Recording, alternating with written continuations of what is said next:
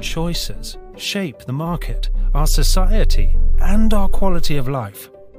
That's why Euroconsumers helps millions of people in their daily choices, providing simple solutions to complex problems. Euroconsumers is a cluster of organizations, a network of people, a group established to protect consumer rights and well-being that brings consumers and companies together in transparent relationships of trust that respect their independence. Our deep understanding of products and consumption gives consumers a credible, expert voice worldwide. We bridge the gap between buyers and manufacturers, between supply and demand. And in this digital age, we create opportunities for all parties to come together in constructive dialogue, partnering to build a future of better products and services. Euroconsumers has the power of a global group that believes humanity can develop, grow, and change for the better, and that we can promote this by uniting millions of consumers in strength and speaking responsibly for them, while simultaneously engaging in relationships of trust with responsible, sustainable companies.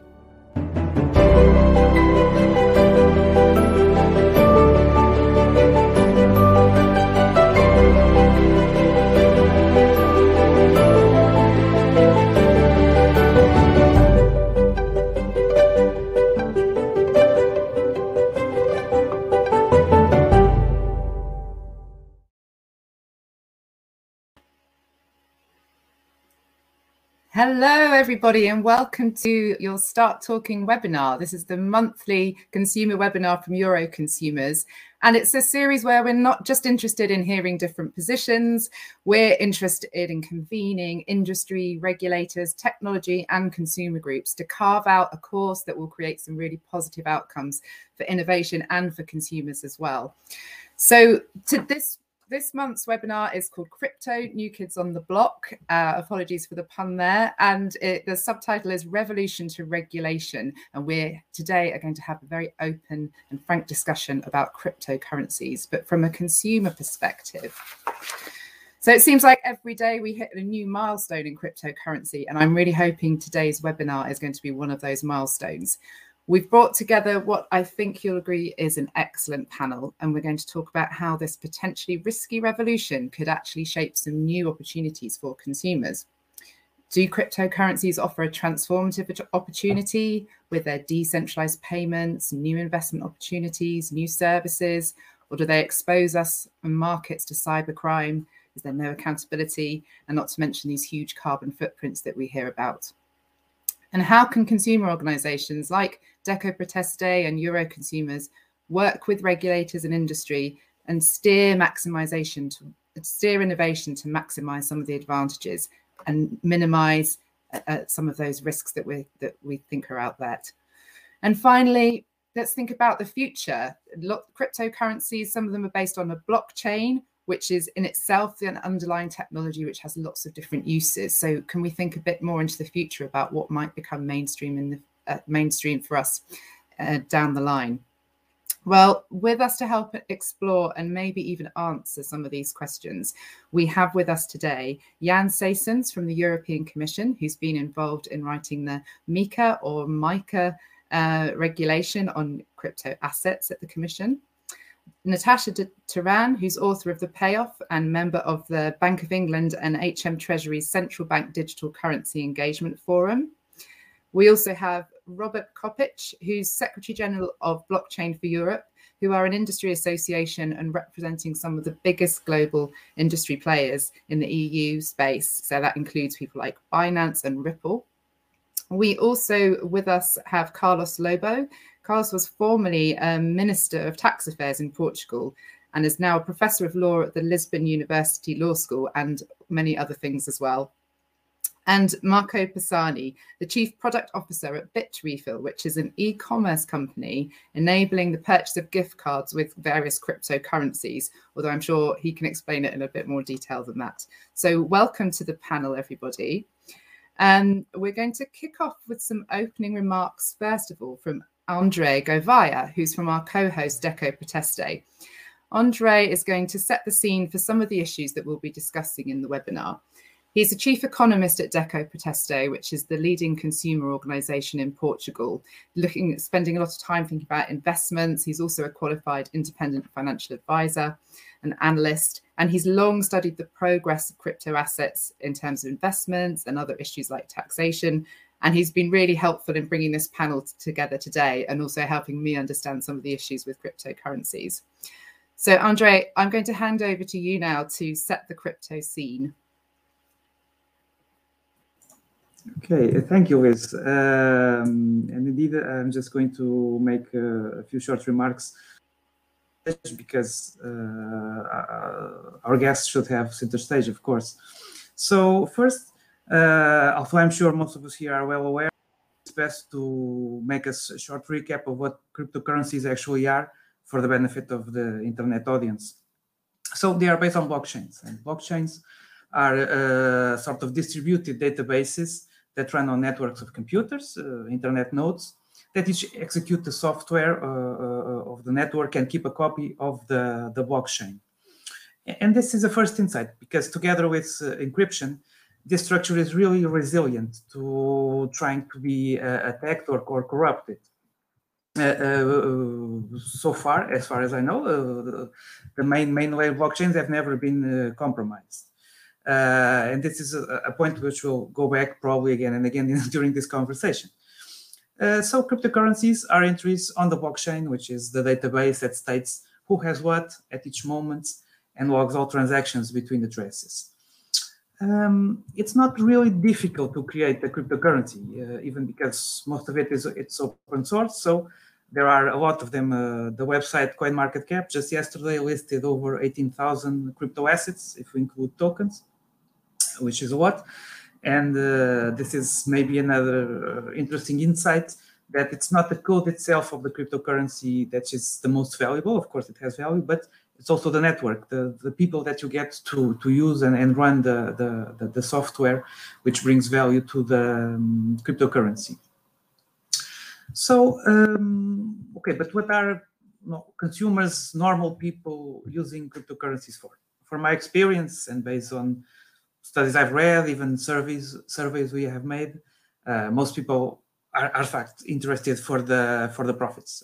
They have cryptocurrencies have delivered huge gains in the last few years, and that's what attracts a lot of people, even people which only have a rough understanding of exactly what they are talking about. But in fact, even from the start, yes, this is. I just remembered the hodling, the expression of the community to hold cryptocurrencies and wait for them to go up. But even before getting into new applications of the technology, from the start, there are already some good use cases for the technology, especially in international payments and remittances from immigrants, because they are usually slow and have high costs. I'm sure Natasha will probably tell us more about the comparison in payment rails. And also in economies with more dysfunctional monetary systems, like thinking, say, Venezuela with high inflation, as store of value and payment method, they could also be used alongside the usual dollar and other currencies, other kind of values. Of course, the cryptocurrencies also brought some issues with them. As a consumer, which concerns me most is the lack of accountability. The problem with the decentralized system, that no one controls it. So it can. There are some indications that they can be enabling crime. It's, for example, ransomware. It's becoming the preferred payment for ransomware attacks, which are becoming more and more prevalent. And more recently, in the last few weeks, we have been discussing if cryptocurrencies can be used by Russia to evade economic sanctions. Even yesterday, Mrs. Christine Lagarde from the European Central Bank, she made an alert in that sense. So, and no matter what you think about, there are things everyone can agree are bad, like financing terrorism. And going forward, I would like to see some safeguards in place, so the cryptocurrencies tend not to be used for the bad uses. another point of contention that, as you already mentioned, the environmental impact, energy consumption, and also because of that, carbon emissions. Even though this is mostly maybe at this point a Bitcoin issue, because other cryptos, they don't have such a large scale, or they use another consensus mechanism that don't involve mining, it's still an issue. Some estimates put the consumption of Bitcoin network at around the energy expenditure of Portugal and Belgium together, two Euroconsumers countries, in a yearly basis. And this is a very high price to pay to secure a blockchain, in my view. Also, lately, the European Union had a vote on the regulation going forward, and one of the points was the possibility of banning proof of work cryptocurrencies like Bitcoin, which involve mining and then result on the high energy consumption. Maybe Jan can also tell us a bit more about that later. But also, I don't want to focus too much on the negatives. I'd like to point out three characteristics of cryptocurrencies or public blockchains, not just cryptocurrencies, that are potential game changers. The first one is smart contracts, which was when I was introduced to the concept of smart contracts was the moment I started taking crypto seriously, because having a contract, a program that executes autonomously when predetermined conditions are met, opens a wide range of possibilities. I heard someone say it's like programming money, and that's a bit true.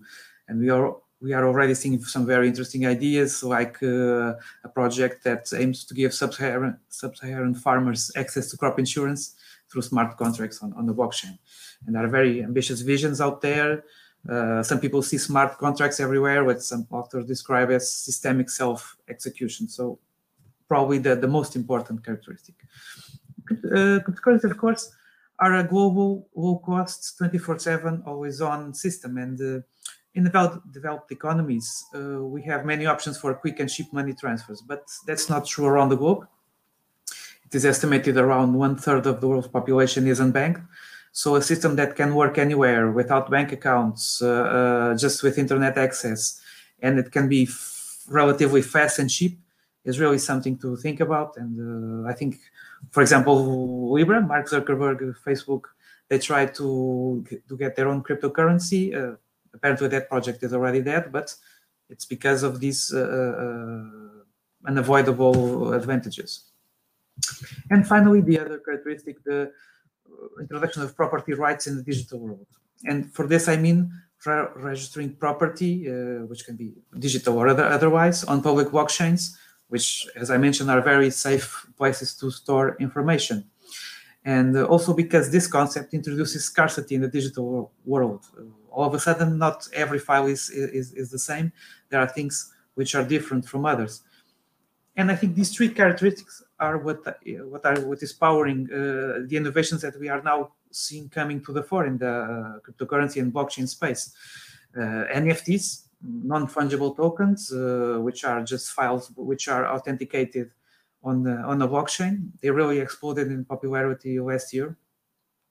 Although I have to say, I think this space is a bit immature and prone to exploitation. Just yesterday, I read about someone is selling color NFTs, and I think, sincerely, I think maybe it's the kind of thing in a few years we will look back and think this is a bit silly, but maybe I'm wrong. I don't know. Also, decentralized finance, which allows investing, loaning, making insurances, like the other example, in cryptocurrencies without intervention of banks, and usually faster and lower costs. And especially because as long as everything is digital, as long as you don't have to interact with different systems, it's very easy to overcome obstacles and bottlenecks.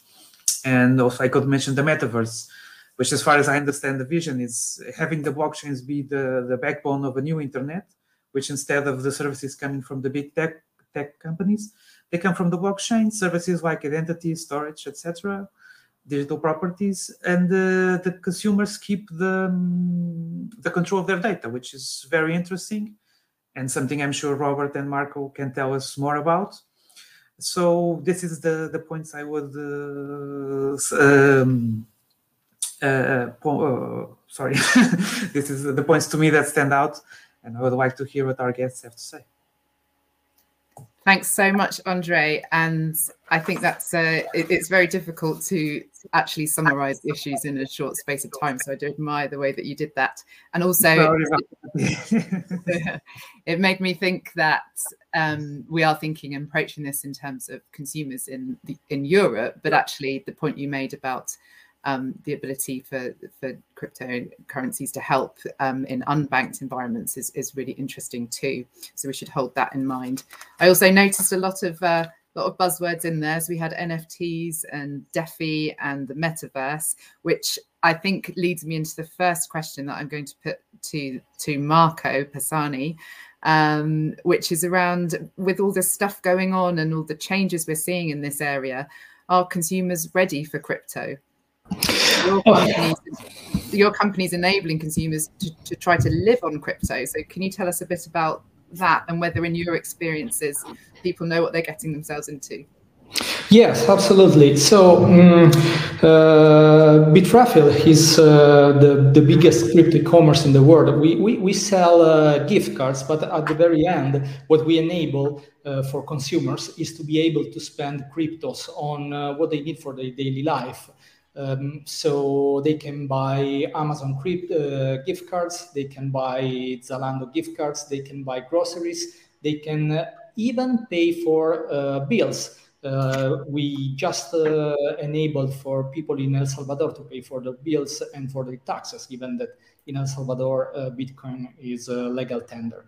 So I think that crypto is more real than most of the society and the media thinks.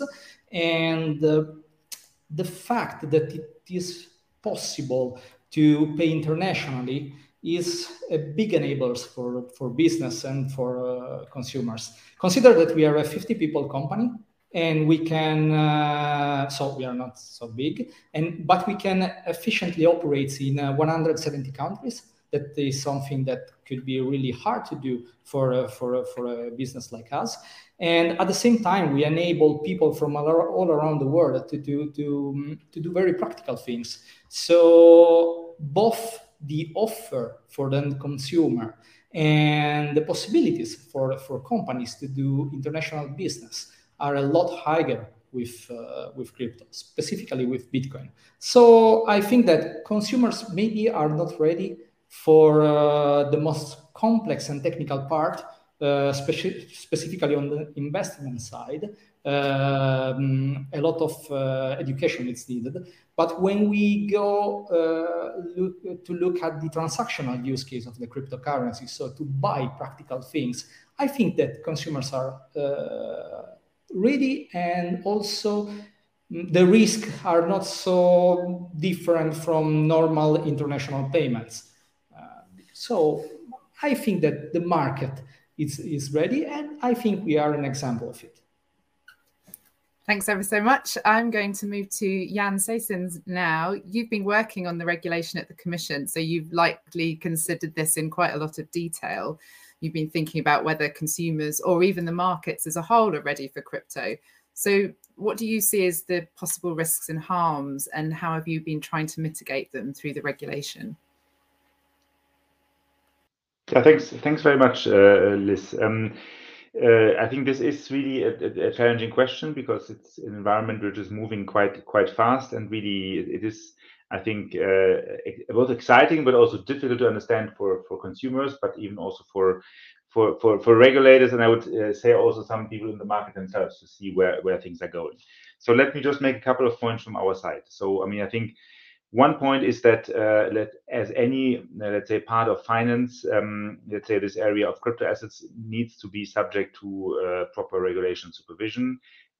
Finance is in itself, let's say, a risky business. You can lose your money. It's prone to fraud and other matters. So anti-money laundering, not to mention also sanctions circumvention, something to add right now. So it is certainly something which needs to be properly regulated. On the other hand, I think we see that also for many people in the space, basically, once something is properly regulated, that also allows, let's say, to scale, let's say, the responsible use of these areas, to scale it up, basically. And I think in that sense, we both think there needs to be, let's say, a proper framework in place. But also, once that's the case, this sector has additional potential also for consumers and for businesses. So that's a bit the approach of our proposals, to put in place a framework on markets in crypto assets across the EU, which on the one hand regulates the space and ensures that it is safe, and on the other hand, then within those boundaries, let's say, also allows it to further grow. I think the second point I want to make is that crypto is not crypto. I think they're very diverse. It's a very diverse set of instruments, and it was indeed pointed out already by some of my previous speakers in a way. I think many crypto assets are, let's say, investments and also speculative investments. So as the supervisory authorities have recently pointed out again, this is highly risky, not suitable normally for consumers as an investment, because you may lose all your money. That is not something which distinguishes crypto in itself from many other investments where you may also lose your money. But it is important to know this for many of those assets. Also, from our perspective, we think that general crypto assets are not a suitable, let's say, means of payments, because indeed payment means should give the consumer the impression and the clear feeling that basically, or the certainty that he or she will not lose all its money during the transaction, that the value indeed corresponds to, let's say, an official currency in which he or she also earns its, let's say, a salary. And that is not the case for general, let's say, unbacked crypto assets. I think there are certain areas of crypto assets, stablecoins, for example, where such a backing is available depending on the situation. So I think there the situation is certainly a bit different. But in general terms, I mean, from our perspective, crypto assets it's an investment. It is a speculative investment, and it is not a suitable means of payments. And I think what is important going forward, indeed, is that first of all, this is well understood.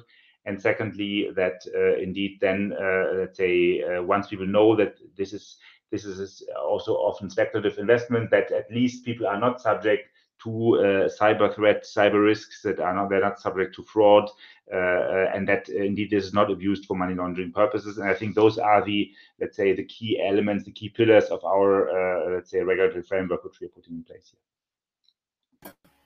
Thanks very much, Jan. I'm going to pick up on some of those points with Natasha next. Natasha, you've written a fantastic book called The Payoff, and How We Pay Changes Everything. I hope I've paraphrased that correctly, but it's a sort of bigger look at what payments mean to us as an economy and society. How ready do you think the majority of consumers are for crypto? Because I noticed some recent FCA research is that the profile of current holders tend to be in higher socioeconomic groups or have a real experience and knowledge of investing. But what about the rest of us? Gosh, well, should we take this on crypto for payments versus crypto as a speculative investment? I mean, I would like to think that those that are investing in crypto at the moment do know that they could possibly lose everything, because I do see it as an investment. And I think if we go back and think about what a currency is, a currency in certainly in a payments context is the common means of exchange within a jurisdiction or within a nation or a jurisdiction. And why within a nation or a jurisdiction? Well, number one, or maybe two key points. One is that most value exchange takes place in country rather than across borders. Obviously, that's changed as international commerce has flowed, but even so, I think something like 95% of payments are made in country. The second thing is that laws stop at the borders. That's laws, so sanctions laws, consumer protection laws, bankruptcy laws, all sorts of things. And I think the idea of transnational currencies, with the exception of the euro, which obviously has a very good use case, and state backing and so forth, I don't see the value, and I don't think cryptocurrencies are likely to take off and be the future. I mean, I would say it's very difficult to look into the future at the moment. Technological innovation is so fast, and regulation is changing apace with it. I would be with Jan on the potential for stable coins. I think the future is probably digital currencies of different sorts. But I don't think the average person wants to take on a new liability with their store of value. And I don't think we want to go to the bread shop with 5 Bitcoin and find that we need 7. And until that changes, and I don't see that very likely to change, I think we will all want to continue to operate in the currencies in which we pay our taxes.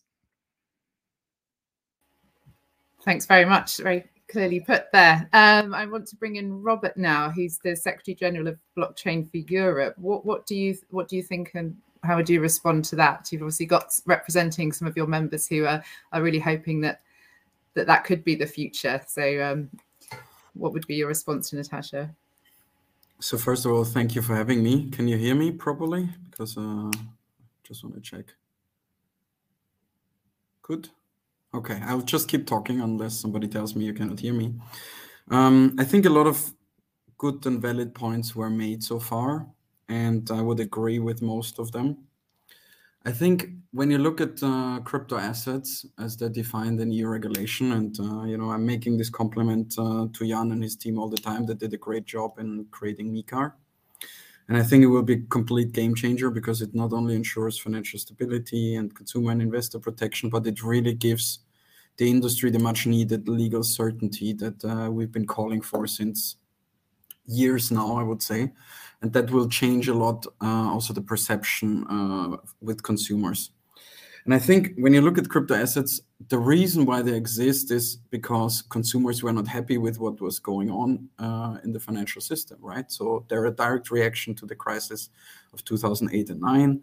They're a direct reaction to the distancing of the financial system from consumers, the lack of accessibility, the lack of financial inclusion. And that's just a number of those points that are driven the whole sector to where it is right now, right? So this started as an underground movement, and we're a $1 trillion market and sector now. And I think for consumers, and we're very supporting of that, it's very important to clearly have rules in place that make sure that you don't fall into traps, that you don't use illicit players and activities. And that's really the key, I think, for regulators to address, and that's the key also for consumers to understand. So there's a lot of need for education.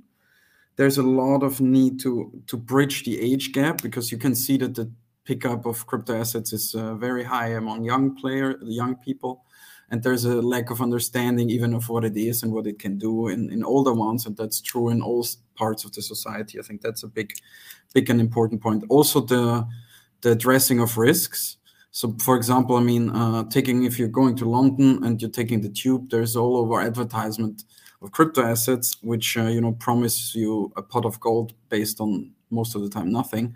And we are very concerned about that as well, because that's countering the narrative that we as an industry have, that we want to be part of the regulated system. We want to have consumer and investor protection in place. And I think, therefore, regulation is very positive. But overall, I think when you look at crypto assets, you have to ask yourself, as a consumer, as an industry, as a business, what do you want to do? Do you want to have a faster, more efficient, cheaper way of doing business, sending money around, currencies, whatever you want to call it, making those transactions? They can go in seconds, whereas if you use the traditional financial system right now, without any additional benefits, takes days, and costs more and has a lot of other inefficiencies. And that's just one of the aspects, I think, were mentioned before, but I want to emphasize again, because we're pretty much bringing everybody into the game. People have access to finance in a way they had never before. And there's obviously points that have to be addressed. Some of them are already addressed, some of them will be addressed. And I think some more will come up in the NFT space, in the DeFi space, in the DeSci space, which is something even I heard yesterday the first time, to be honest, and so on. So I think there's a lot of positive upside there, but we're not done yet, and it's a work in progress. And I think that's always important to keep in mind when you look at it. Thanks very much, Robert. And I think I'm struck again. Always a big part of the answer seems to be education and awareness for consumers. And I feel like consumers have probably reached saturation point with lots of tech education. And also, I don't know about other countries in Europe, but levels of financial literacy certainly pretty low in the UK. And I think what strikes me is if you want to start understanding cryptocurrencies, you also need to actually understand how currencies work generally. And in some jurisdictions, we've fortunately lived in very stable times and haven't necessarily experienced those fluctuations, which you may need to become more familiar with. Natasha, did you want to come back on that, that cryptocurrencies could be useful, faster, cheaper, quicker? Yes. Okay. To come back on that, I mean, I think cross-border payments have got a lot cheaper, faster, and quicker recently, with some exceptions. I think they will be slowing down at present owing to the geopolitical situation. I would imagine it's very, very difficult for anyone to send money to or from Russia, and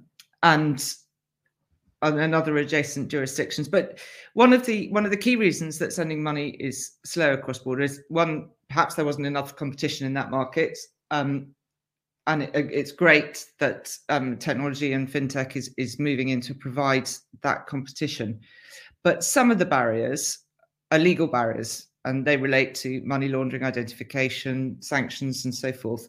And it doesn't matter what system you have in place, you will find that those barriers remain. And I would imagine that after these current events, or in light of the current events, where there's a lot of concern in Europe and the US at the moment that Russia might be using, say, Bitcoin to liquidate assets and move them around, I would imagine there'll be a big clampdown on the crypto exchanges. So then you give up the problem with the bank, but you end up with the problem with the crypto exchange. And just a final point on using crypto for cross-border payments. Well, I live in the UK, and most of you on this call live somewhere in the Eurozone, I think. So if I want to send you money, we've already got the euro-pound exchange that one of us has to pay, or one or both of us has to pay. But if I transferred into Bitcoin and then into euros, then we've got two exchanges to compute into the equation. So that's twice as much we're paying in exchange, unless both of us happen to operate in Bitcoin. And until both of us operate in Bitcoin, it's a more expensive way to do things. And I would imagine for a time at least it's going to be slower, because the exchanges are going to be dealing with an awful lot of money laundering and sanctions evasion rules that they might not be currently set up to deal with. Thank you. Robert, I'll just come back to you on that. Yeah, let me quickly address that. I mean, that would be valid points if we would be looking at an old school financial system. If you look at the exchanges as they're operating now, that are willing to participate in a regulated environment, they're already applying AML rules. So all the members that we represent and all the other trade associations represent at European level, that's all regulated entities, they all apply AML rules. So this is already built in, right?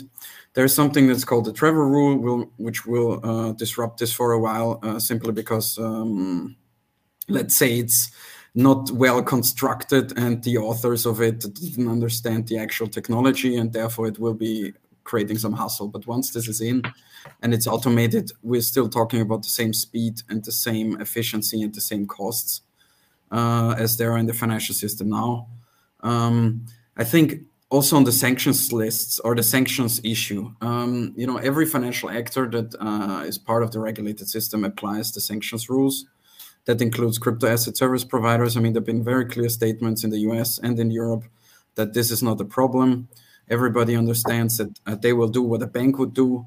So they're applying the same rules, same risks, everything is the same. And the fact that you could, I mean, so the example that you just gave, I think that could be circumvented very easily with a stable coin, where it doesn't matter anymore if you have it in pounds or whatever. It will be all automated, it will be instant. And most of the time, we will not probably have our national currencies anymore for these kind of transfers, but global ones. And the global stable coins as they exist now, they're all dollar-based. That's maybe the bigger issue than that they exist.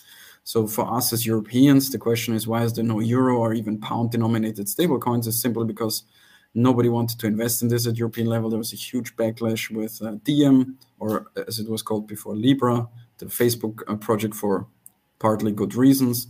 But the bigger issue that we have on stablecoins is really that it's 99.9% is dollar denominated, which means that the power of the dollar will, or the importance of the dollar will even increase, because at some point we'll not be sending around pounds and euros or anything globally, but we'll send around global stablecoins because they're simply faster, cheaper, and easier, and they apply everywhere the same, because most of them are already linked to the payments rails that they exist: Visa, MasterCard, Apple Pay, Google Pay. They're all using that already, and at some point it won't matter anymore if you use euros or dollars or whatever. You will just take your credit card or payments instrument and it will just automate everything yourself, and your wallet will execute it. And that's maybe the bigger issue, that it's linked then to the dollar and not the euro. And that's probably, I think, the most important thing to keep in mind, how we can change that. Okay, thanks, Robert. That's interesting. It sounds like you're saying, there is actually a lot of common rules and regulations that the exchanges are adhering to, which I think speaks to the fact that, while some people may imagine these to be completely outside of regulation, they're moving into regulated areas, even though there's some inconsistencies around that. But I mean, on the topic of sort of government involvement, I wanted to move now to Carlos Lobo. We're fortunate enough to have someone with experience of national tax affairs, who's a former Minister for Tax Affairs in Portugal, and an established lawyer as well in that area. So as well as the financial regulations, we've got taxation considerations for crypto assets. And Portugal is one of the few countries in Europe that doesn't tax personal capital gains in trading crypto, if I'm correct. Do you think this was a deliberate move to attract crypto wealth, or just a legal loophole? I'd be interested in your thoughts on that. It's a mystery. Okay, so no, but let's start let's start from the beginning. So Portugal is in fact a jurisdiction that has, for the last 15 years, a stable politics to attract high value professionals and high value activities. So when I was Secretary of State, I was the one that approved the non-habitual tax resident here in Portugal.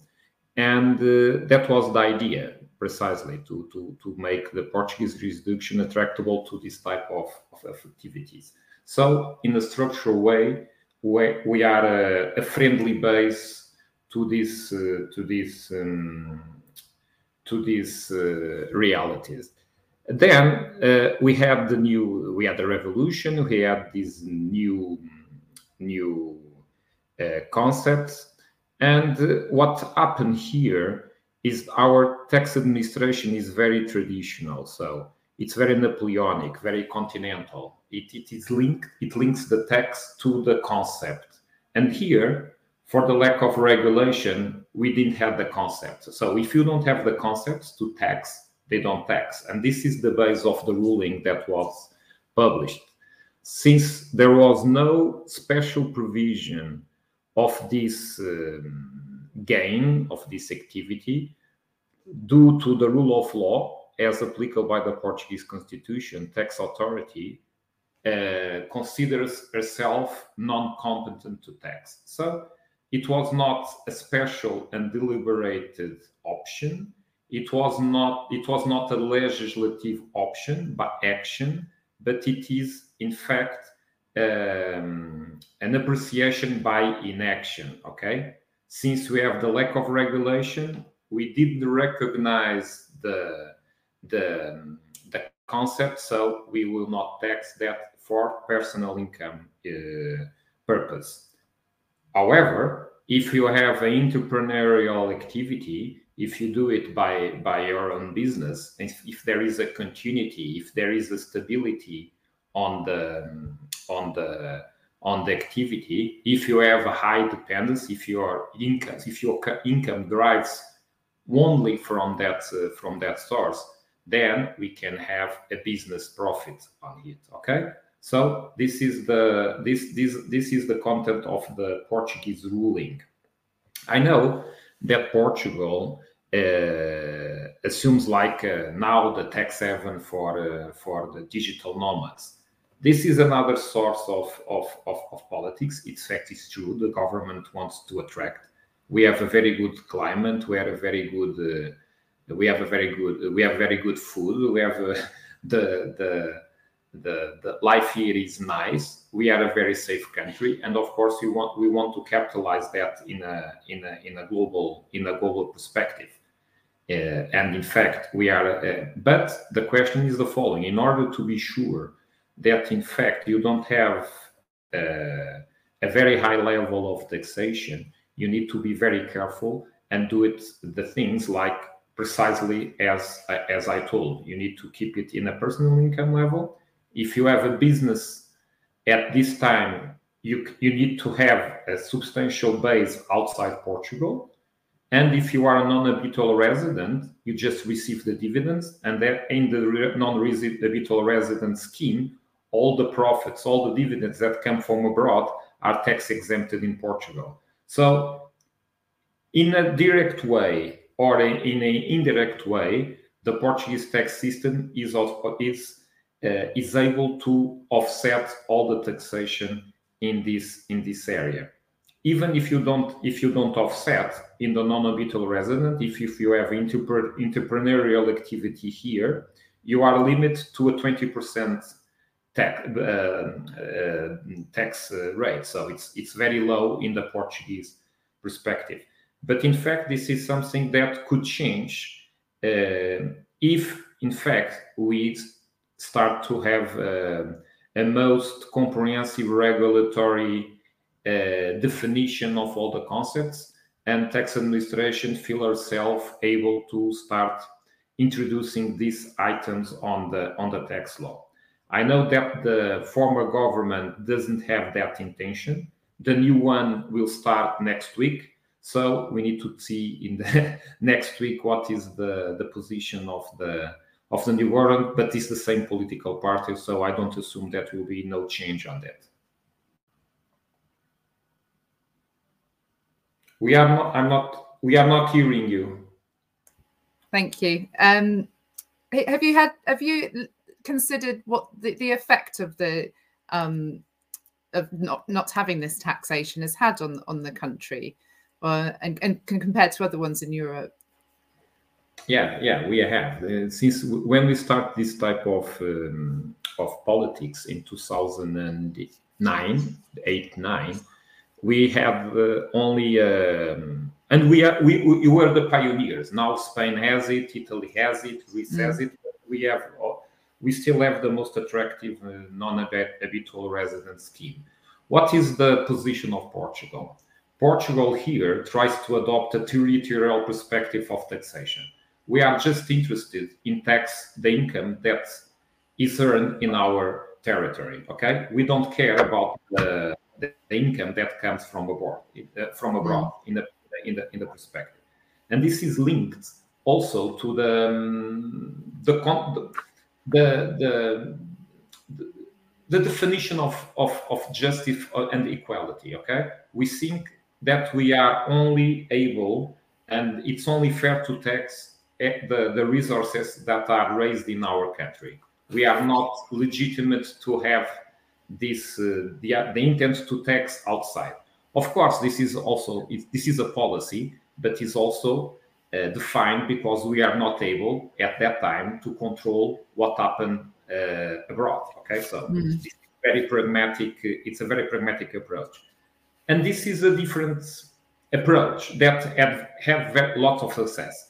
Since we are start now dealing about immateriality, about non-territorial assets, about digital assets. Of course, we are completely outside of territory of our land because we are in the digital area. So the link to the materiality falls, and since you have the fall of that link, it's easy to, in fact, to achieve tax situations that enable you to not be taxed.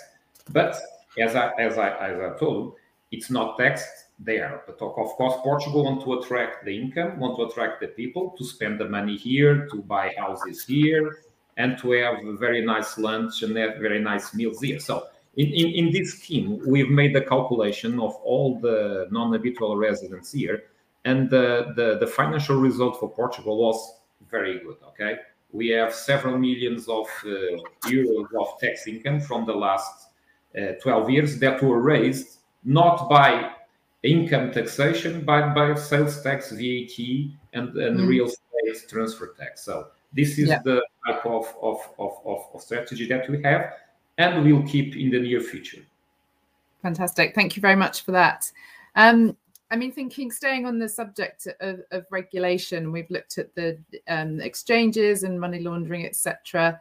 We've looked a little bit about tax. The other big issue that comes up, and which has been included in the MiCA regulation, is around proposing some environmental sustainability standards for cryptocurrency, and particularly those which have a particularly heavy environmental footprint. And I was struck, I mean, last week was World Consumer Rights Day, which celebrates the full set of consumer rights which we have, and that's much more than just redress and transparency and fairness. One of the consumer rights is the right to a healthy environment, and with lots of digitalization at the moment, it uses quite a lot of energy resources, and it's becoming a bigger issue in things like AI and certainly in things like cryptocurrencies. So I just want to ask Andre, and come back to you, of your thoughts on that. Do you think energy consumption and efficiency is a solvable problem, or do you think it's one of those ones which is going to be really tricky? No, yes, I think it is a solvable problem. Like I said, at the moment it's mostly a Bitcoin problem. I think the best argument I heard in defense of this energy consumption, it's a safety feature of the network, because the way Bitcoin works, if you want to take over the network to wreak havoc, you have to control 51% of the network. So you have to use similar amounts of energy to break the security, let's say that. But I think there are other ways of making cryptocurrency safe, other consensus mechanisms. Myself, I'm a fan of Ethereum, and one of the co-founders, Vitalik Buterin, and they are moving Ethereum from proof of work, which has minor than the energy consumption issue, to proof of stake, which is which they estimated to solve 99% of the issue. And of course, it's still not. This system is not so well tested like the Bitcoin one and the old Ethereum one, but they are pretty smart guys in Ethereum Foundation. And if they believe this can work, I think that's one possibility of solving the issue. Because the other, again, the way Bitcoin works, you cannot really solve it with better chips, because the way the algorithm works, it just makes it harder. So that's why even as miners put more and more equipment online, the energy consumption just goes up. But that is one solution, change the proof of work issue. And of course, if they use cleaner energy, it's also better, even though at this point we have a lot of competing uses for excess energy. Even the solution could be excess energy from renewables when they're not being used by the network. But there are already a lot of plans to use this energy, for example, storing in batteries, using it to create green hydrogen, liquid hydrogen. Portugal is starting a very big project in Sines in that area.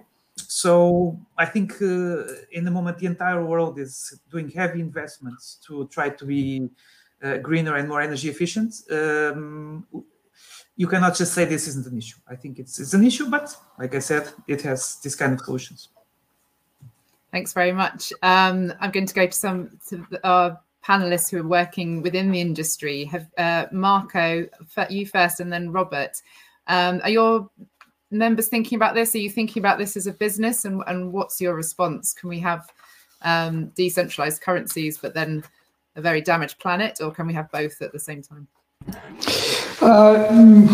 Thanks for introducing me to this topic, because it's something that I really care about. So we have to look at the environmental problems, starting from the original value proposition of Bitcoin. So Bitcoin was created, and a lot of people is using it and hear the price of Bitcoin because it is censorship resistant. This is the biggest quality of Bitcoin, and this is why Bitcoin has been created, and this is why a lot of economical actors are really interested in Bitcoin and hear the price. This is what proof of work defends. So, and right now, there are no really any existent example of proof of stake systems that can provide the same level of security. At the opposite, we have seen many cases where proof of stake coins failed and cannot prevent unwanted changes by the customer base. So, I mean, saying that it is easier to go away from proof of work, I will not agree. The interest of the public in cryptocurrency, it is related to what proof of work enables. Marco, can I just interrupt you there? Could you very briefly explain proof of work for anyone in the audience who might not be familiar with that as the term? Okay, so first of all, the energy consumption of Bitcoin has been said is not spent to transact. Bitcoin works perfectly well in the same way that works today, even if only 2 computers are mining it in the world. But it is created to secure the network. So in order to be able to publish transaction on the network, you have to spend a lot of energy in order to... Probably the most easiest example is to win a lottery that enables you to publish transaction in the network. Participating to this lottery requires a lot of energy. Proof of stake, on the opposite, enables you to write transaction on the network, to validate transaction, only if you provide the proof that you have a lot of money invested to do this. So we are switching from something that is market regulated, proof of work, to something that is politically regulated, proof of stake. And that's very different from what was the original intention of cryptocurrencies. In fact, proof of stake currencies are most interesting for industrial use cases and not for economical use cases. But at the very end, people is buying Bitcoin because he is interested in the economical use case, in the transactional use case. For sure, national states can help Bitcoin mining industry to have a more cheaper access to the renewable energy. And this can help a lot. But at the same time, I think this is a market that will stabilize itself near the cheapest sources of energy. In example, in El Salvador, they are building huge mines right behind volcanoes that provides a huge amount of renewable energy. So I don't think that proof of stake is the solution. I think that proof of work will continue to exist, and miners need to have access to more sustainable energies so that we can reduce the environmental impact of Bitcoin. Okay, thanks very much. I'm going to come very quickly to Robert on that, and then afterwards I'll ask Jan just for a comment from the European Commission point of view. Yeah, I'm very curious to hear what Jan will say, because we discussed this already several times, and I think we more broadly agree. I think the main point is MiCA the right place to regulate that? It's a regulation about financial instruments. It's not a regulation about sustainability or anything. I agree that there is a place to do that. For example, you could do it through the review of the Renewable Energy Directive, where the regulation in place aims to regulate or make data centers more green. The problem, though, and I think that's very important in the discussion, is that Bitcoin is a global network, right? So we can make it as green as possible as Europeans as we want. If the Americans or parts of Asia which are running these mining operations are not on board, then that's like a drop of water on a hot stone, as we would say in Austria. And I think that's why this should be a global initiative that the Commission, for example, could lead on. And it's all about the access to renewable finance, right? I mean, every miner that I know, and in Europe, 90% of the mining is renewable. Most of them do hydrogen or other renewable energy, is really to give access to renewable energy. And if that problem is solved, then I mean that's a pan-economical problem, right? That's true for every other industry. I mean, you could argue the same for investment banking or food production and or meat production and so on and so on. So I think it's really about the bigger picture. And just pointing the finger at Bitcoin doesn't make sense, because even if we would ban it at European level, the only thing that would happen is that pretty much every crypto entrepreneur would leave the continent. We would lose thousands of jobs, tax income, revenue income, the whole innovation of this industrial revolution that's currently going on would just disappear from our continent, simply because Bitcoin has this important role to play in the ecosystem. And I think that's also something that we should think about. So if we're addressing mining at European level, then we should give access to renewable energy on top of what already exists. Then I think we could achieve 100% green Bitcoin mining in Europe. But that's not enough, obviously, because we're just, I think, 10% of the global market share. So we would have to have this discussion at the global level. And I'm pretty sure Jan has some views or comments on this as well. Yeah, that's interesting. I think when I was first looking at this, my thought was, well, if there's a scarcity of clean energy, is its best used on proof of work things, or is its best use for, I can give you an example maybe to conclude there, how one of our members who's a miner solved this problem, because he's very concerned about the environment, and most of the crypto community actually is. And that's why most of them operate on very renewable terms, at least in Europe. And he, for example, runs a mining business, or a data center, as you would say, in Scandinavia. And the heat that he produces, he sells or shares with a wood factory. So basically, the wood that is produced there will be dried with the heat that is produced by the mining business. So the carbon footprint of this type of business can be zero if you want to do it the right way, right? So you can get I think there's ways to solve it. Yeah. So okay, Jan, I'm going to come to you now. So environmental standards in a finance regulation, that was unusual. So why was it so important as part of MiCA?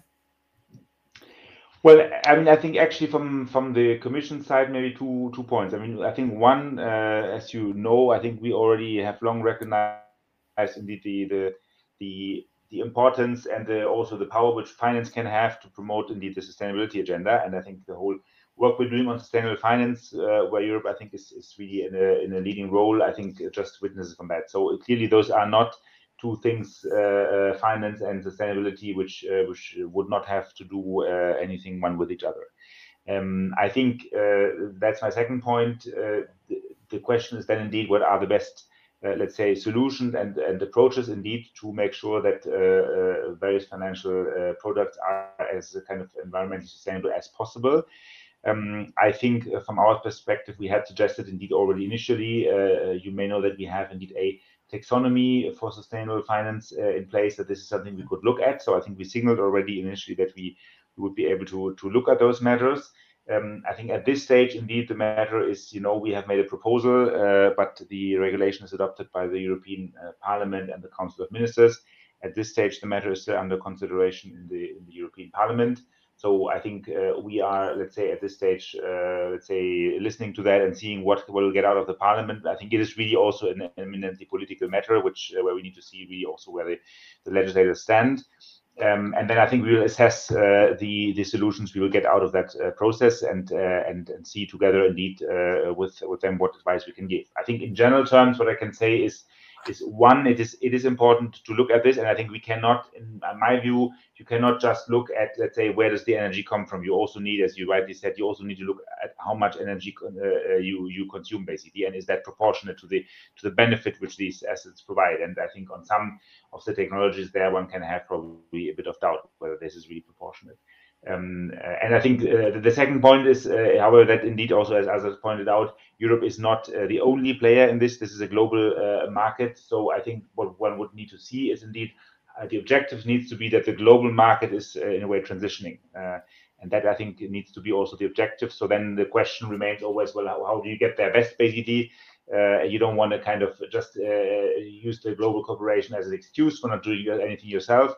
At the same time, also, it's not, let's say, very useful if you just do some things, but everything else continues in all other jurisdictions. So I think that's a bit the considerations you'll have to look at in seeing what are the right tools actually to get there. But I think, I mean, we would very clearly see that there is a need for transition. I take all the points which Marco also made on the limits of certain technologies, and I'm not an expert in that, but I mean, I think those things need to be addressed. I mean, if the energy consumption remains, if some of those assets remains as it is now, I don't see how, let's say, our societies will, on the long run, say, well, this is just fine, and that's how it is.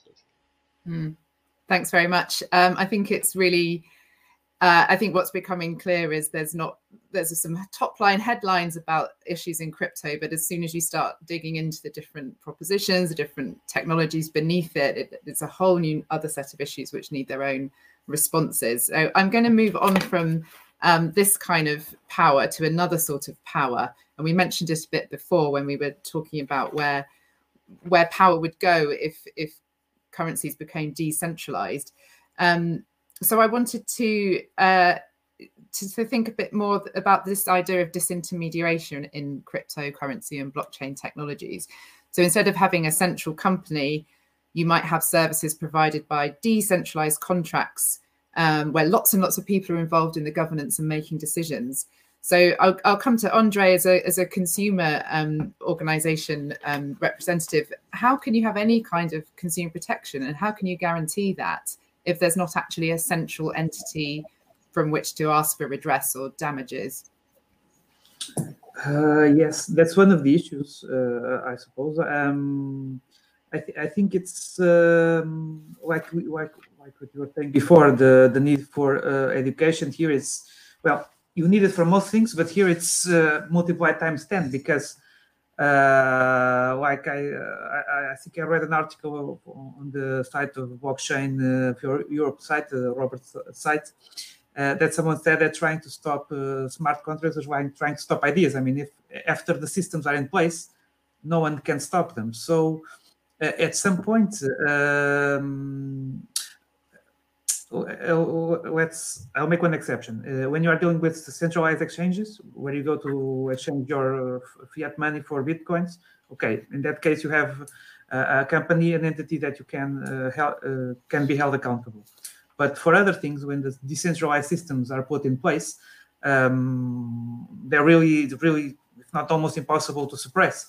So the only option is that for users to be informed and to really know what they're getting into, and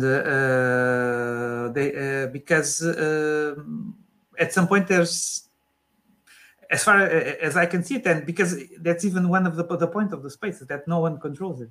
So if you are really involved in into the matter, you'll probably do fine. But if not, then you are probably in a world of problems, because what I see when you go into social media and in the specialized websites, there's a lot of misinformation, unrealistic promises. So I say consumers so far, they have to be really, really careful at this point, because a lot of course, there's little regulation, but probably some things will never be regulated. So be safe, be skeptic is my advice at the moment.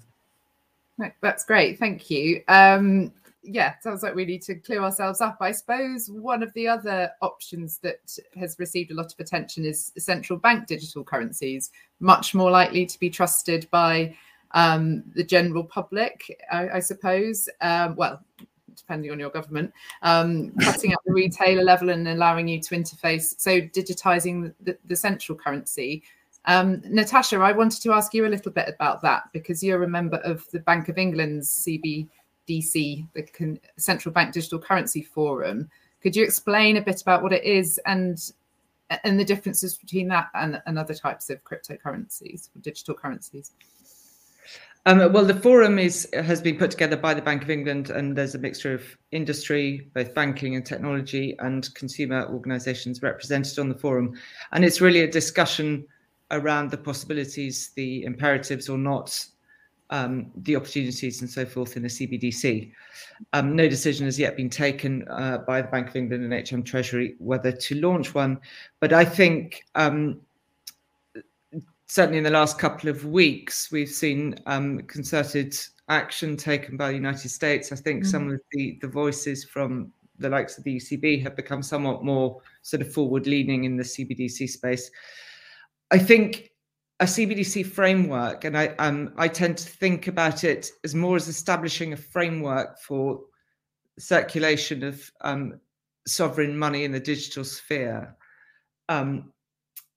will provide a lot of opportunity for private providers, which may not be banks, to provide forms of digital money, safe forms of digital money. I'm a bit, which could provide for all sorts of innovative applications and so forth, could possibly reduce costs because banks aren't necessarily the most digitally savvy. I do have some sort of confusion in my head as to whether there's enough money in payments for all of this to be as remunerative as some of the enthusiasm around stablecoins and so forth suggests. Because I think when some of the tech companies read the small print on banking regulation and what the banking regulators think that a stablecoin should look and smell like, they might be a little less enthusiastic about moving into that space. The economics may not stack up.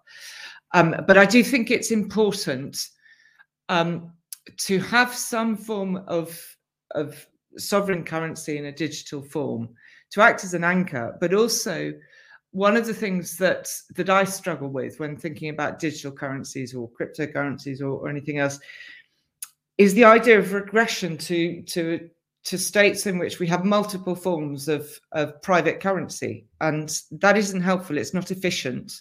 It presents enormous risk to consumers, potential bankruptcy of their provider, restriction of civil liberties, all expiry of money and so forth.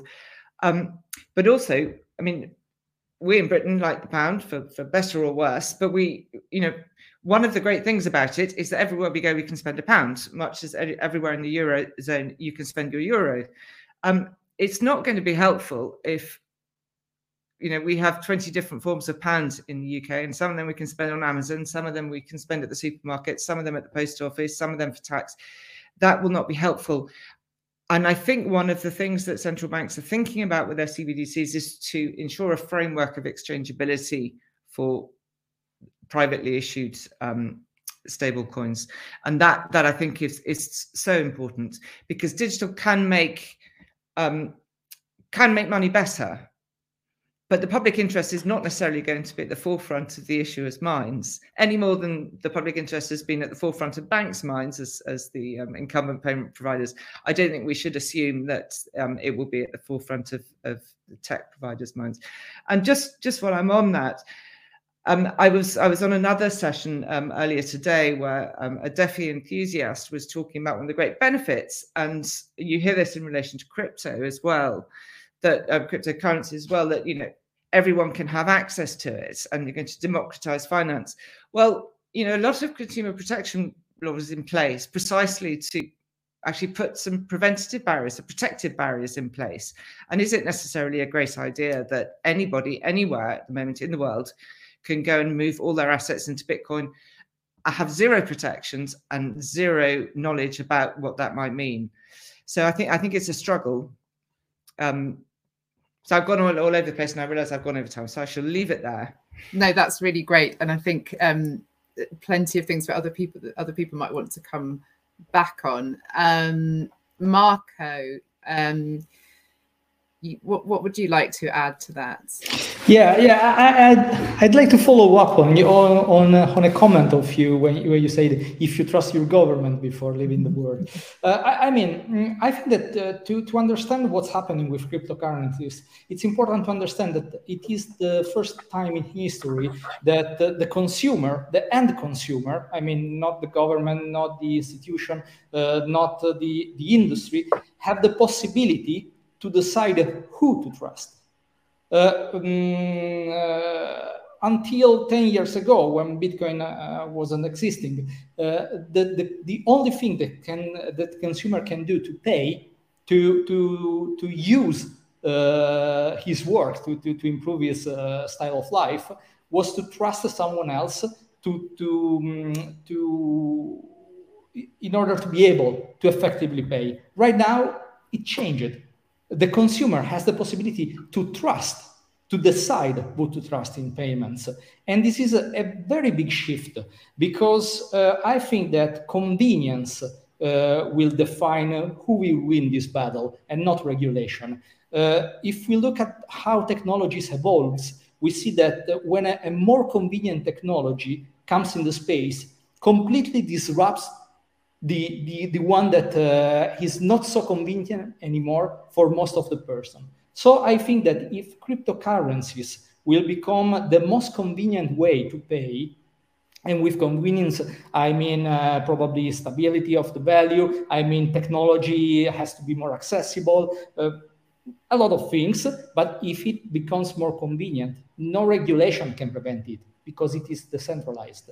So I think the regulator's approach is best to understand how to get the best from this technology, and not try to prevent what can't be physically prevented. Interesting challenge there. So, Robert, you wanted to make a comment also on central bank digital currencies. Let's hear from you. I think you're on mute, Robert. Sorry for that. I wanted to comment actually on DeFi. Most of what I wanted to say was covered right now.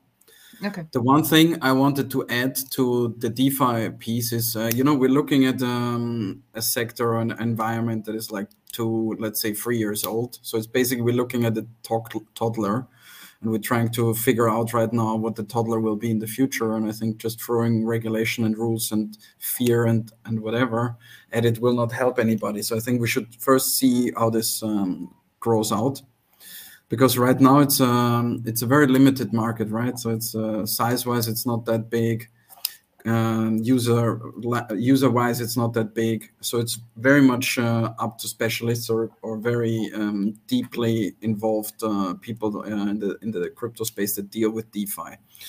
That doesn't mean that it will not get bigger and bigger, but I think the approach that we would have to take is a different one that we apply on the centralized financial system, right? Because it's exactly not a centralized financial system. And I think that's why we should also take a step back and think about new ways to regulate. Regulators, supervisors need to hire different types of people. So we won't need any more compliance people, but we will need people that can read code, understand code, and can apply this code in legal terms, and then think about solutions that make sense and help consumers to do the right thing. And there will be consumer protection rules in place. There's discussions about how to ensure liability in the space, KYC in the space, but it will not look exactly the same way as we apply to banks or centralized exchanges. And I think there will be the need for a bit of patience with the sector, because it tries to regulate it itself right now. But this will take time, because the technology is so fast evolving, not just in DeFi, but in AI, it's the same. And in a lot of other places that uses the blockchain or DLT. And I think we just need to let it grow a bit, and then see where it goes, and then take a decision on when to step in and how to step in. So that's on DeFi. On CBDC, I think it's very important to understand what the CBDC should be. And I think as a European, or also as a British, you would probably have to have a CBDC simply to protect monetary sovereignty. Because as said, in the future, we will be paying, especially as consumers, with stable coins, unless there's CBDC that add any value to this. And the added value that is perceived by a lot is that it's given out by the central bank. Not everybody agrees with that or cares about that, but for a lot of people, it still matters who issues the money. And I think especially the generations that are still alive, I think they care about that. The future generations will not anymore. They will just take the best solution and will choose for the most convenient way. So the CBDC needs to add something. And I think programmability will be something that's really important. Privacy will be very important. And without those aspects, just replicating digital cash, there's no added value to that. Nobody needs that. It will be a big flop. And I think the central banks and the governments know that. The problem is they would have to take a leap to actually do what is necessary. And that is some kind of programmability or some kind of programmability to this aspect. And without that, it won't work. But for that, they would have to probably adopt a new way of doing these things and maybe even come up with a decentralized way of issuing CBDC, where every central bank has a node, the ECB or the Bank of England has a master node, and then they will issue that. And that might be the solution where central banks will stay relevant. CBDC, I think, will be relevant for consumers. And I think there's a solution for this. And I think there's a lot of smart people involved. And if they identify the right solution that adds value also to the Internet of Things, I think that will be the make or break moment for a CBDC if it can be applied and used there. Otherwise, CBDCs will not be relevant because pretty much all the businesses will run on stablecoins. Okay. Yeah, I think that's an interesting point you made. There's a lot of smart people out there, because I think we must never forget, while we're thinking about the impact of these technologies on people and the markets and the societies they live in, that there's also a lot of very smart people out there who know about the impacts of harms on consumers, of people in vulnerable groups, on very practical things.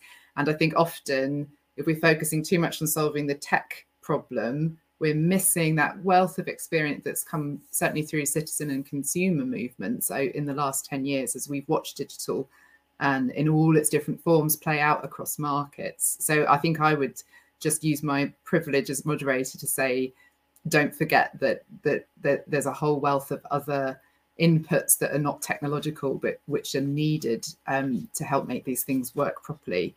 And I just want to go back to Natasha on the central bank digital currency point and privacy. Yeah, so Robert touched on privacy just there, and I think it's a very important point. And I think one of the other things that a CBDC can do is just as a set a privacy baseline, if you want to call it that. But we don't all agree on privacy, and we don't all agree on identity. In the UK, we won't have identity cards. In Germany, you have to carry them. In Spain, you have to carry them. Privacy, GDPR went down like a ton of bricks in the United States. Do we really think we can have a single global currency, single global stable coins, given that we disagree on these particular issues? I don't think it's particularly likely for as long as, first of all, we have geopolitical differences. And we have some quite significant ones at the moment that I don't think are going to play out in my lifetime. But also these very different societal tastes, and money is a public good which serves consumers. And you talked about, Robert, about central banks staying relevant. Central banks, I hope, will either be replaced or stay relevant, because they're responsible for monetary and financial stability. And I'm not sure that any of our societies are ready to pass that over to decentralized or private companies. I didn't know that one could think of a structure under which competing private providers could ensure those two things. I mean, central banks struggle enough with both of them. So I don't think there's a question of that relevance staying in place. I do think the central bank digital currency or some form of alternative is going to be needed to ensure things like financial inclusion, price constraints, privacy issues, and so forth. And I think consumer groups need to get as involved as possible with the CBDC discussions, because that's where they can have the most impact, I think. I mean, obviously, in anything that the European Commission is also doing, and it's doing an awful lot in payments. But those discussions, that's where consumer groups really need to come in, because the future should not be decided by the technological possibilities. It should be decided by what society needs. and informed by the technological possibilities. That's a great point. Robert, can you respond very quickly to that? Yeah, I think I actually wanted to comment on something else, but you made at the end an even more important point, and I think it's all about education, right? So the most important thing is the dialogue between all those groups, and that's one of the things. I think that's why webinars like this are so important, is to bring them together and have discussions, because the biggest risk I see is the siloing of these discussions. And in the CBDC space, you really see that, where you have like banks with central banks discussing how a CBDC should look like, whereas there's probably 10 times more companies for which the CBDC is actually relevant, because they need to automate their systems, and they're looking at the market and they see like, okay, the only thing we can actually do or use is a USDC or USDT or whatever it is. Instead of addressing that, we should really open up the floor and invite everybody into this discussion. And I think this is slowly happening, but unfortunately not in a space that is needed, because especially when you look into the US market, what's happening there, they're far advanced when it comes to stablecoins and partly also CBDC's discussion. I think it's really important that we step up. And so I would invite everybody that has a business that wants to automate anything to maybe think about to participate in this discussion, because it will affect all of us. Thanks, Robert. And we're coming towards the end, and you've actually helped lead in really beautifully to the final point that I wanted to hear from everybody, which is exactly about this point of silos. And I've seen it, having worked in tech policy for a long time, that you can have enthusiasts, maybe even evangelists in one corner, people who are slightly more cautious and have experience generally over the years of impacts on markets of different products, whether they're digital or not, who could sometimes be dismissed as negative or Luddite. And then you have governments in the middle, which, like somebody said earlier, may not be having those skills that you necessarily need to create regulation that works for the digital age. So you end up with quite a lot of disparate positions. What we're trying to do with this webinar series is, as I say, not just to listen to those different positions and then and categorize them, but to think about what do we need to know and understand about those positions that will help the whole outcome and help that be a positive outcome. So, and I think this was, you mentioned then people coming together, but does anyone have any more thoughts on what kind of productive spaces could we have where we could develop proposals and have a much more multi-stakeholder approach to this? Is that international bodies like the OECD? Is it something completely different and bottom up? And does anyone want to go first? How can we have better conversations with people who don't think like us about cryptocurrencies? I'm going to start because you put your hand up with Robert, and then I'll... I think, and I'm looking there at Jan, I think institutions like the European Commission can play a crucial role, because they're pretty much at the center point between politics, regulation, supervision. And they have excellent people sitting there that understand all sides, and they're in a position where they can be a trusted broker, where you can meet and discuss. And they also can be a platform where they can organize events, where they bring those people together. And I think what we're still seeing, and a lot at European level, is that you have those siloed events. There's very few events where you have like high-level politicians, for example, and industry leaders talking to simple citizens, right? I mean, sometimes these are the things that you should listen to, because either you have a very low-key discussion, with aficionados or evangelists that's sitting in a room or in a bar discussing these things, or a very high-level one. But the middle ground is often not addressed enough, I think.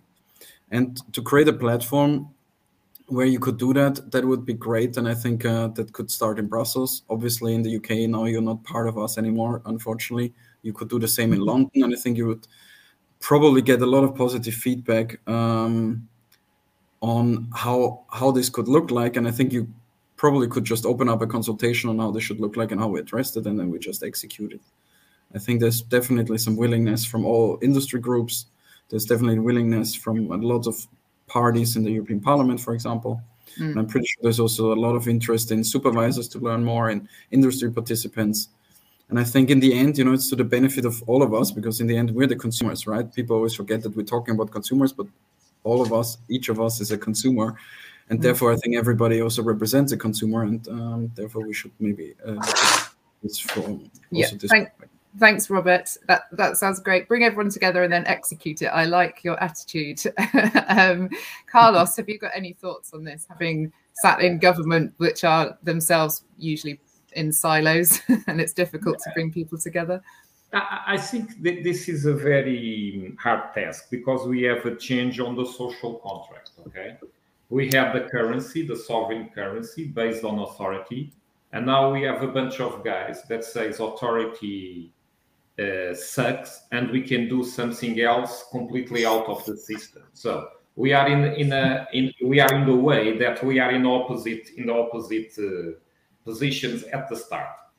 So the question is the following: if you have authority as a way of solving a market failure, and there are guys that solve that market failure, coordinating themselves and offering some sort of solutions in several ways, in cryptocurrencies, stable coins, NFTs. All of these are market failures solutions.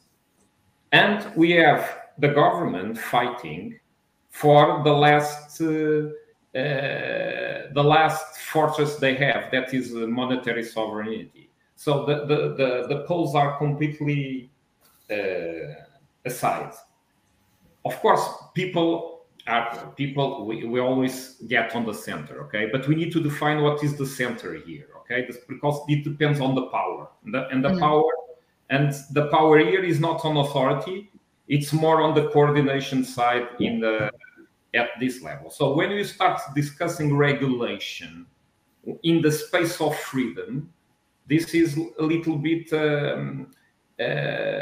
a concession from the other guys, the guys around, the contenders, the contestants, that say, okay, let's assume that. But the problem is that regulation is always contra-natural about this space of freedom that is the coordination cryptocurrencies. So this antagonism and this tension will be always around. Of course, we need to understand, and people are smart, and everybody needs to stay in their role, and we need to sort out the best way to make an evolution. Of course, there will be a commitment, but at the end, I think that we need to leave space for competition. I think the best solution needs to win, the solution that solves more problems, that is more efficient. We need to have safety, we need to have security, we need to have trust, okay? But I don't know where the trust here is, okay? I think we are in an evolution, and we need to check where we are going to arrive. And at the end, I think there will be some sort of regulatory compromise in order to check if the bblockchain is not corrupted, and some sort of giving some sort of more security to the players. Thank you very much. I love the idea of people fighting at the last fortress. I'm going to ask everyone else to just comment on this, but in taking about 30 seconds each, so really nice and concise, please. Jan, how do we bring everyone together and look at this from all sides? Yeah, I think you play also a very important role there, I think. We can play our role, but we are, let's say, a bureaucracy, a technocracy. And in the end, this goes much beyond it, as also many of you said. And it needs to also really be brought into and I think, it's one of the topics which where actually many people down, let's say, or many people in actually our environment and all of our cities have their own experiences, because there are a lot of people who are kind of investing in these areas, so or putting their money into that. So it's really something where also I think consumer associations need to play their role, I would say. Thank you, Jan. Marco, very quickly. You're on mute, Marco. Sorry, I'm not very qualified to say who has to address the problems, but what can I say is that I think that regulators, when talking to the industry, don't have to use us as the technological stakeholder, but as a stakeholder of the problem we are solving for the consumers. because in the end, if we regulate something, but we don't solve the problem, so people will try to find a way around the regulation, and so the problem is not solved at all. A very good point, Marco. Natasha, your thoughts on this? How do we bring together some? Well, I think to a certain extent, the central banks are key here. The regulators are obviously very important, but the central banks themselves are. As they make their decisions on whether or not to issue a CBDC and to design that CBDC and to set the frameworks around it, those are big frameworks that aren't include things like privacy that aren't really the province of a central bank. And what they're trying to do in making their determination whether and how to issue CBDC is to ensure that there is a medium of exchange in which the general public trusts in the future, because our economies depend on there being an efficient medium of exchange in which we trust, be that a plural one or a singular one. So their discussion has to be with consumers. And I think one of the big challenges they all have is that generally they don't talk directly to consumers. When the Bank of England had its consultation on CBDC, I think the consumer response was about 3% of the total. The ECB did one better. But I would encourage consumer groups to get involved in the conversation, but also let's see what central banks do to broaden the discussion, because they can't have it with the banking industry or the banking industry plus a few tech providers. It needs to go much, much wider and become less polarized. I think all of us should become less polarized in our views. That's for another webinar, I think. But yeah, I agree. Andre, super quickly, how do you think we can bring people together? Yeah, it's I think like someone said, initiatives like this are first step. It's what organizations like ours do, and in our part, I think we can also help by acting as curators to consumers, because so the crypto entrepreneurs, they will launch their ideas. Regulation cannot keep up immediately, and so organizations like ours can try to help consumers and guide them when there is not so much, when that is not very easy and the information might be very confusing. So that's a bit of on the ground work that we can do. Thanks very much, Andre. And I'm sure Deco Proteste and Euroconsumers will be doing that along with all the other work that they're doing in the space of digitalization and sustainability. Thanks everybody so much for coming along. It's been great to hear all the different views, and I hope that everyone signing in and listening to us at home has enjoyed it as well and has learned something. I have learned so much. So I'd like to say a huge thank you to Jan, Robert, Marco, Carlos, Andre and Natasha for their time this afternoon and for helping us all to understand crypto a little bit more. Thank you very much. Thank you very much. Thank you.